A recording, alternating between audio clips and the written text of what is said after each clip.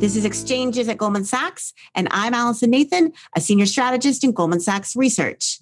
In this episode, we're going to discuss the Delta variant and how the fast-spreading virus is affecting the path of reopening and economic growth more broadly.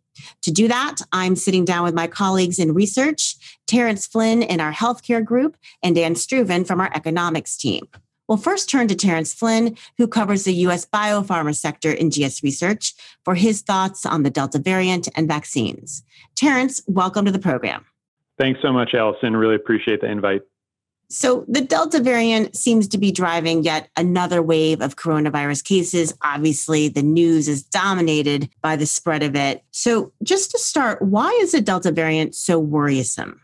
Sure. So as most people know by now, the virus changes over time. And, there have been a number of these different variants that have arisen over the course of the pandemic. Delta is obviously the latest one. And the thing about Delta is it's more transmissible. So it basically has the ability to spread much more rapidly. And so, for example, when a person's infected with Delta, they can infect a greater number of people than a person who was infected with one of the earlier strains of the virus. And for this reason, it's why it's become the predominant strain around the globe. This also means that you could become infected during a shorter period of exposure. And so that really relates to the fact that Delta leads to higher levels of virus in people. So as a result, even if you come in contact with someone who has the Delta variant and you're not vaccinated, you could become infected over, a very short period of exposure versus some of the prior strains of the virus where it might take longer for you to become infected. So those are two of the reasons. The third one is essentially relates to something that relates to the vaccination. So even if you're vaccinated, people are able to spread the Delta variant. And that's a little bit different from before with some of the earlier strains of the virus, where if you were vaccinated, it was very unlikely that you would be able to spread the infection via asymptomatic infection. So, some differences here with Delta, and that's why there's such a big focus on it now and, the reason why it's spreading so rapidly. So what do we know about how well the current vaccines hold up against the Delta variant? Yeah, it's obviously a great question, very topical. We're fortunate to have vaccines now at this point in the pandemic. And so I'd say just to level set, to remind people here about, some of the differences when we talk about protection. Remember, there are these asymptomatic infections. So those are essentially you have the virus in your body, but you don't show any outward symptoms. You can't really even tell that you have an infection. Then there are symptomatic infections. So essentially that's what's referred to as COVID-19 or the disease that the virus causes. Those are feverish symptoms. You feel bad for a few days. And then there's severe COVID-19 disease, essentially the disease that could lead to hospitalization and poor outcomes. So essentially it's a spectrum. And so I'll talk a lot about, the efficacy first about symptomatic infections, and then we'll go on to severe disease. But I think now we do have a lot of real world data that are emerging from a number of different countries. Bottom line is the vaccine protection is still very robust after double vaccination. So if you've gotten 2 vaccinations, you're in pretty good shape in terms of protection against Delta. But if you've only had a single vaccination, the protection levels are much lower. So, for example, there was a study that was done in the UK where they looked at the Pfizer-BioNTech vaccine, showed 88% protection of symptomatic COVID-19 after your second dose against the Delta variant. Now, if we look back to, the earlier time point in the pandemic when we had the Alpha variant that was spreading, efficacy of this vaccine was just over 90%, 93%. So not a big change there in terms of efficacy. But if you look at single dose vaccination, the efficacy against Delta is only about 30%. So a big step down there. So again, very important for people to be double vaccinated to get that protection against Delta. Now, there is some more recent data that emerged out of Israel, and this shows that there, even after double vaccination, the efficacy against symptomatic COVID has pulled back to about 40%. So that's in contrast to that, 80% plus figure I cited previously out of the UK. Now, one of the questions is maybe this has to do with the time frame of vaccination. As many people know, Israel was at the leading edge of the global vaccination campaign. And so there could be some of a waning effect of the vaccines over time. And so that's one thing that, again, the companies are studying. We're gathering more data on to fully understand that. Now, as we shift to look at severe disease, remember, as I mentioned before, this is a spectrum, right? So again, here, importantly, I think the message is the vaccine efficacy against severe disease and hospitalization is still around 90%, even with the Delta variant. And that comes from some data out of both Israel and Canada. So that's very encouraging. And so bottom line is if you're double vaccinated, have very good protection against Delta, especially against severe disease and hospitalization. And that's obviously a big focus of the healthcare system, because when we talked about these lockdowns and different measures that countries are taking, it relates to really trying to preserve that healthcare system capacity. And so given the vaccine efficacy we're seeing here out of Israel and Canada, very encouraging protection against severe disease. Let me just follow up to that, because obviously we have Pfizer, we have Moderna, we have other vaccines around the world. Are there any very material differences between these vaccines? So I'd say bottom line, it looks like the messenger RNA vaccine, so Pfizer, BioNTech, and Moderna are somewhat better than the adenoviral vaccines, those from AstraZeneca and J&J for symptomatic COVID-19. So again, that kind of symptomatic disease. But all four of these vaccines look to be very, very good against severe disease and hospitalization. So not as much of a difference there. And remember, that's the big focus of the healthcare system, is ensuring that we're protected against severe disease and hospitalization. So less differentiation among the vaccines on that front. We're hearing that the severity of illness for breakthrough infections, so meaning vaccinated people getting the infections, is actually lower. Is that true? What does the evidence say around that?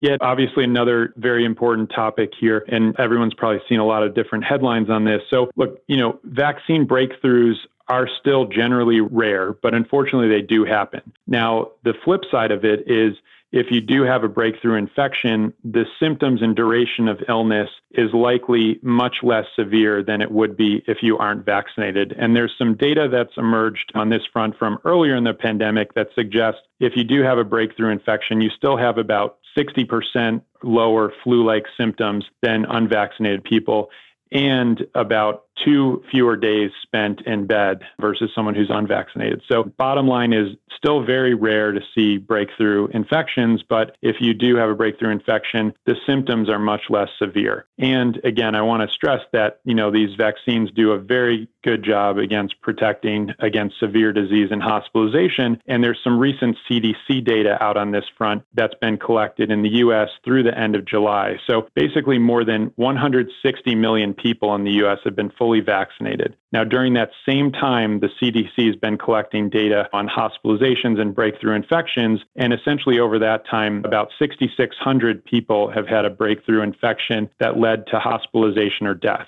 So 6,600 out of 160 million people. So very, very rare to see these severe breakthrough infections. So bottom line is the vaccines work very, very well. Breakthrough infection can happen, unfortunately, but the vaccines do a great job at protecting against the most severe outcomes. We're also hearing a lot about booster shots. So, should individuals be getting another dose of the vaccine, heading into the fall and winter? So what's the latest on that?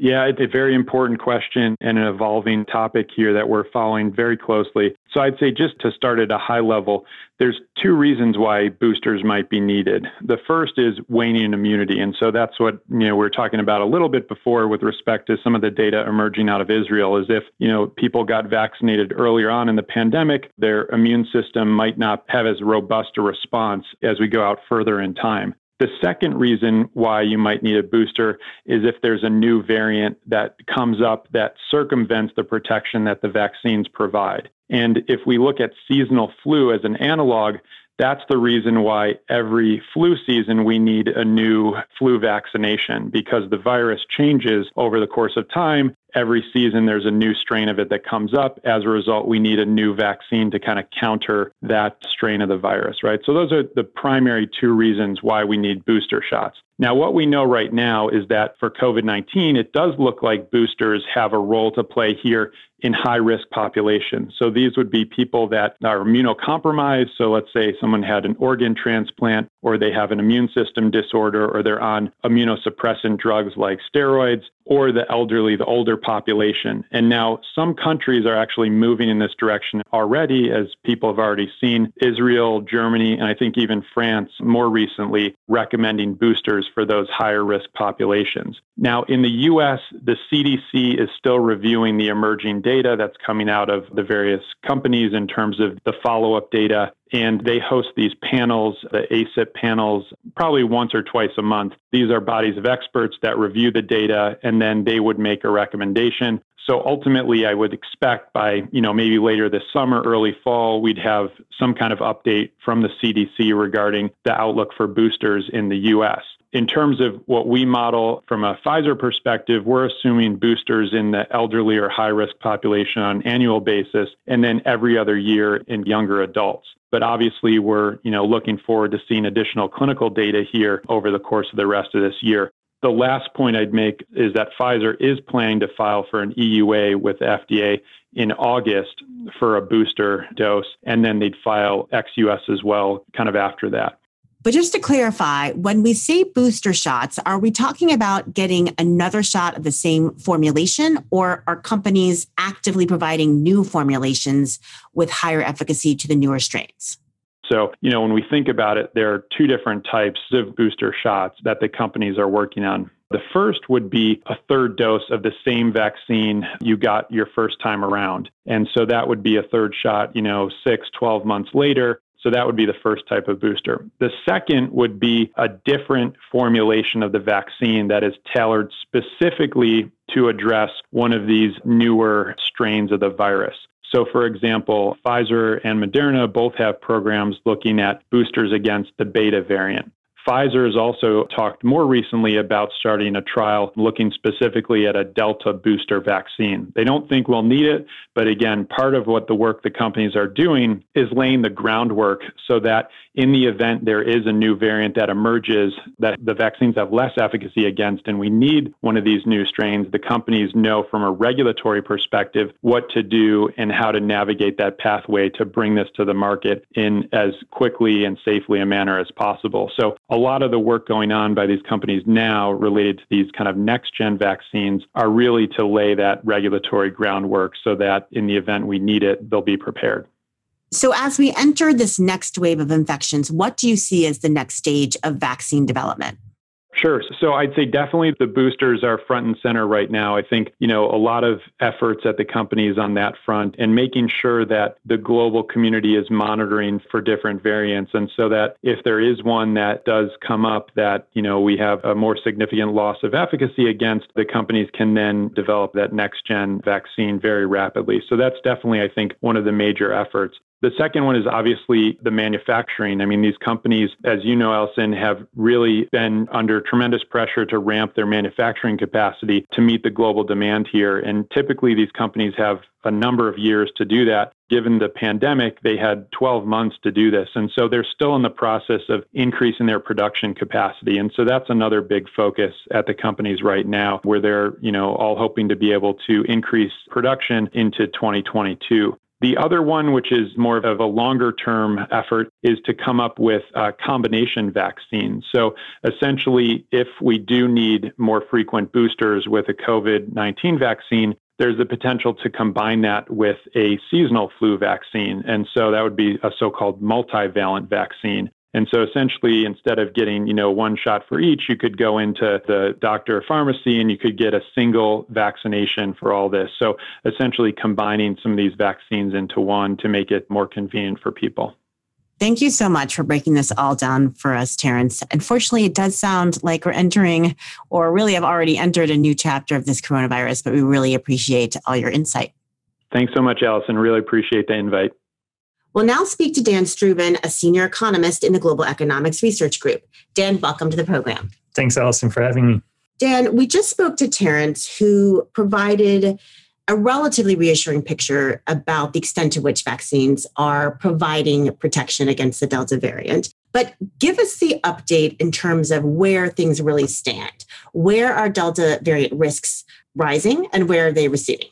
Yeah, so globally, the virus picture is pretty mixed, both in DMs and EMs. In developed markets, the news is mostly positive in Europe, especially the UK. The UK is a fascinating case study to follow. Cases are down 50% since the peak. New hospital admissions are starting to decline, and this happened after full reopening. And we also just got new July PMI data showing that the economy is reaccelerating following the peak in cases and full reopening. I expect that most of Europe will follow the UK trajectory with a lag, and you're starting to see that cases are peaking or have started to decline in other European economies that were exposed first to Delta, most notably Spain, but also Portugal and the Netherlands. The rest of Europe seems to lag. Cases are still rising in France, Italy, and Germany, although the case levels are fairly low in Germany. So overall, I would say that Europe news is positive, especially in the UK. Moving to the US, the news is somewhat negative, I would say, on net. And you have very large differences across regions. Although at the national level, we now have 55,000 people in hospitals, you have huge differences across states depending on the vaccination rates. For instance, in Florida, one individual out of 2,000 is now hospitalized for COVID. It's a staggering number. That number is only 1 out of 100,000 in Vermont. So huge differences across states depending primarily on the vaccination rates. We do think that the increase in the spread of the Delta variant is going to weigh moderately on growth in the US, mostly because of consumer risk aversion, primarily among the vaccinated individuals, in fact. We just got a Gallup new poll showing that the share of Americans that feels protected has dropped from 50% last month to now 38%. And what's fascinating is that the people who are really scared, feel unprotected, are the fully vaccinated individuals. And people who feel safe are the people who don't plan to get vaccinated. So I think risk aversion is very important in the economic effects. It's not only about objective medical risk here. So you mentioned the huge discrepancy in terms of hospitalization rates between certain states like Florida and Vermont. What does that look like in terms of vaccination rate discrepancies? Yeah, so the gaps are huge. And the correlation between, on the one hand, vaccination rates and on the other hand, hospitalization rates is very large and negative.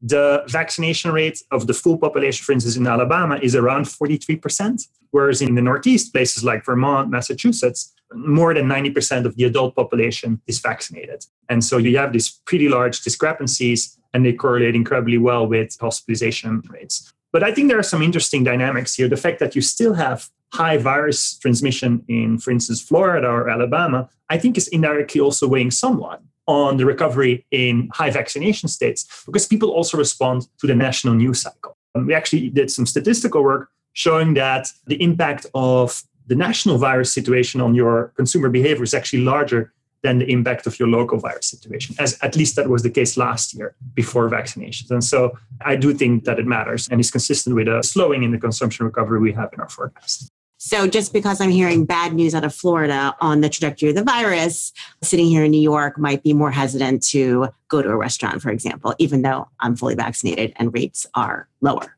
Exactly. Yeah. Interesting. So you actually lowered some of your forecasts based on the Delta variant trajectory, right? I mean, And so what really did then factor into that? Yeah, so we have lowered our US growth forecasts moderately. We shaved off our consumption growth in the second half by 2 percentage points annualized, primarily on the back of a slower recovery in the consumer services sector as lingering virus fears continue, but also because the return to office is going to be quite a bit slower than what we initially envisioned. And so the office adjacent economy, think the restaurants around the office, for instance, are still well below full utilization levels. So primary reason for the growth downgrade is a slower consumption recovery on the back of Delta, but also bottlenecks that are a bit more persistent than expected, including in housing. So a lot of variation in the developed market world. What about in the emerging market world? What are you seeing there? Even more variation across economies, with somewhat positive news in most of Latin America, actually. Outside of Mexico, in most large Latin American economies, cases are coming down. Vaccination rates in Latin America, and especially natural immunity rates, are among the highest in the world. And that's a very sharp contrast with Asia Pacific, which did very well in 2020, controlling the virus through policy restrictions. But as a result, natural immunity rates in Asia Pacific are lower. They got started late with vaccination efforts. And in most Asia Pacific economies, the virus situation is deteriorating. We sharply cut our forecasts, for instance, in India a few months ago, ASEAN region, Japan, Australia, and now the big focus is on China, where the number of cases has been rising pretty quickly at still fairly low levels, but with a much more transmissible strain. There's just a lot of uncertainty whether zero COVID is achievable, even in China, which presumably is one of the most effective countries in the world to contain the virus. So lots of uncertainty around China growth in the third quarter here. When you look at the emerging market world, is the lower vaccination pace mostly a result of supply, or are you also seeing vaccine hesitancy taking hold in those areas? So it's mostly supply. In a few countries, it's also a distributional constraint in some of the Asian economies, but it's primarily supply. What's actually remarkable is that vaccine demand seems to be stronger on average in emerging markets than in developed markets. If you sort of look across the world, compare the actual vaccination rates and the survey data, countries that score really high in terms of vaccine demand are the UK, Spain, but also Brazil and several other emerging markets. And on the low end, you find southern states in the US, France, Japan, Australia, and Russia. Although recently, we're starting to see pickups in vaccine demand, primarily in the places where demand initially was low, as a result of policy changes and a result of outbreaks. Wait, so put this all together for us. Where was our global growth forecast, let's say, 3 months ago before Delta took hold? Where is it now? Yes, so we have lowered our growth forecast somewhat since the emergence of Delta in April. But what's the most remarkable is that the gap between our global growth forecast for this year and consensus has shrunk quite a bit, from around a full percentage point, which is a lot, to just 0.3. At this point, this narrowing in the gap reflects both downgrades to our own forecasts in many economies, but also upgrades to the consensus, who I think has been a little slower in sort of adopting a positive view on vaccinations and on US fiscal stimulus. The largest growth downgrades have been in Asia Pacific, especially ASEAN. The biggest downgrades were, for instance, in the Philippines or Thailand, who are not only suffering from high virus transmissions and restrictions, but also a very slow global tourism recovery. Also notable downgrades in the US on the back of Delta, but also on the back of bottlenecks in housing, in the labor market, and in the goods sector. Our growth forecasts have been fairly stable in Europe. We're still pretty bullish on Europe.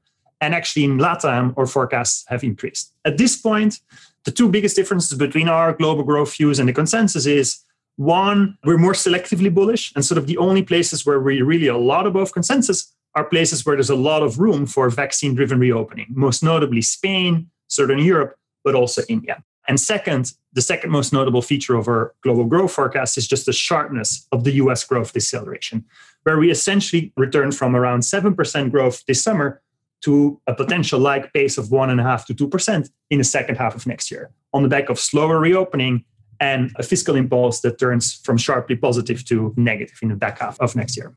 And I'm thinking about risks. I don't want to put words in your mouth, but it does feel like the Delta variant and maybe other variants still are the biggest risk to our growth outlook, even one that is now embedding a sharp deceleration in growth in the US, for example.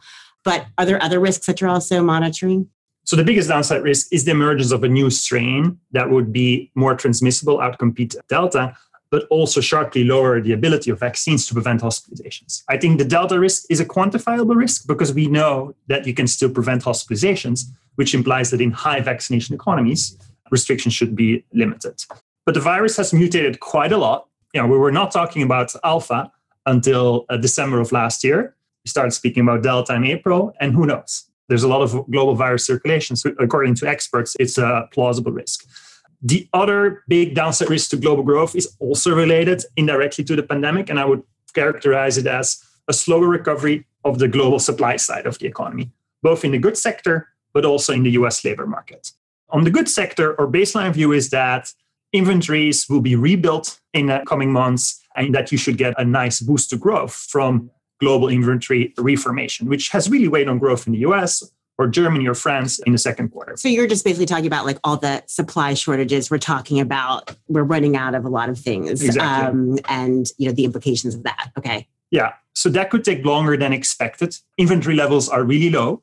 And if a lot of the Asian Pacific economies continue to struggle with lower vaccination rates and potentially also zero COVID policies that are really hard to achieve, it could just take longer for the global industrial sector to recover. Similarly, our baseline view in the US on the labor market is quite bullish. We expect unemployment rate to fall from 5.9% to the low 4% this year on the back primarily of the expiration of the generous federal unemployment benefit top-ups, but also rising vaccination rates. It could take longer, perhaps that there are more complex reasons why people are not back at work. People are sort of potentially revisiting their priorities post-pandemic between work, leisure, money, family, health. And so I think a slower US labor market recovery is also something I worry about, and we're going to learn a lot in the next few months. Right. And from that, ultimately, it's just, are there people to service the industries that had been lagging? Yep. And if there aren't, there could be a constraint on growth. But ultimately, We're expecting that to fade. Exactly. Thank you so much for the update, Dan. Let's hope we don't have another variant coming our way, but we appreciate you being here. Thanks, Alison, for having me. That concludes this episode of Exchanges at Goldman Sachs. Thanks for listening. And if you enjoyed this show, we hope you subscribe on Apple Podcasts and leave a rating and comment. This podcast was recorded on August 4th and 5th, 2021.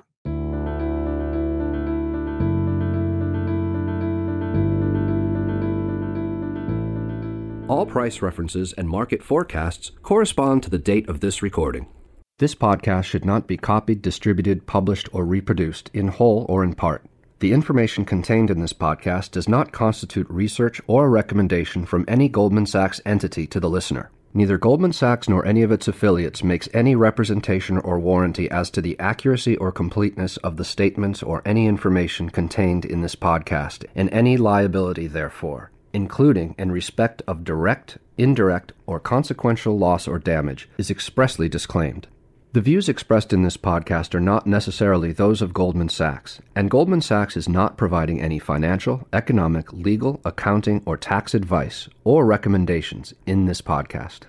In addition, the receipt of this podcast by any listener is not to be taken as constituting the giving of investment advice by Goldman Sachs to that listener, nor to constitute such person a client of any Goldman Sachs entity.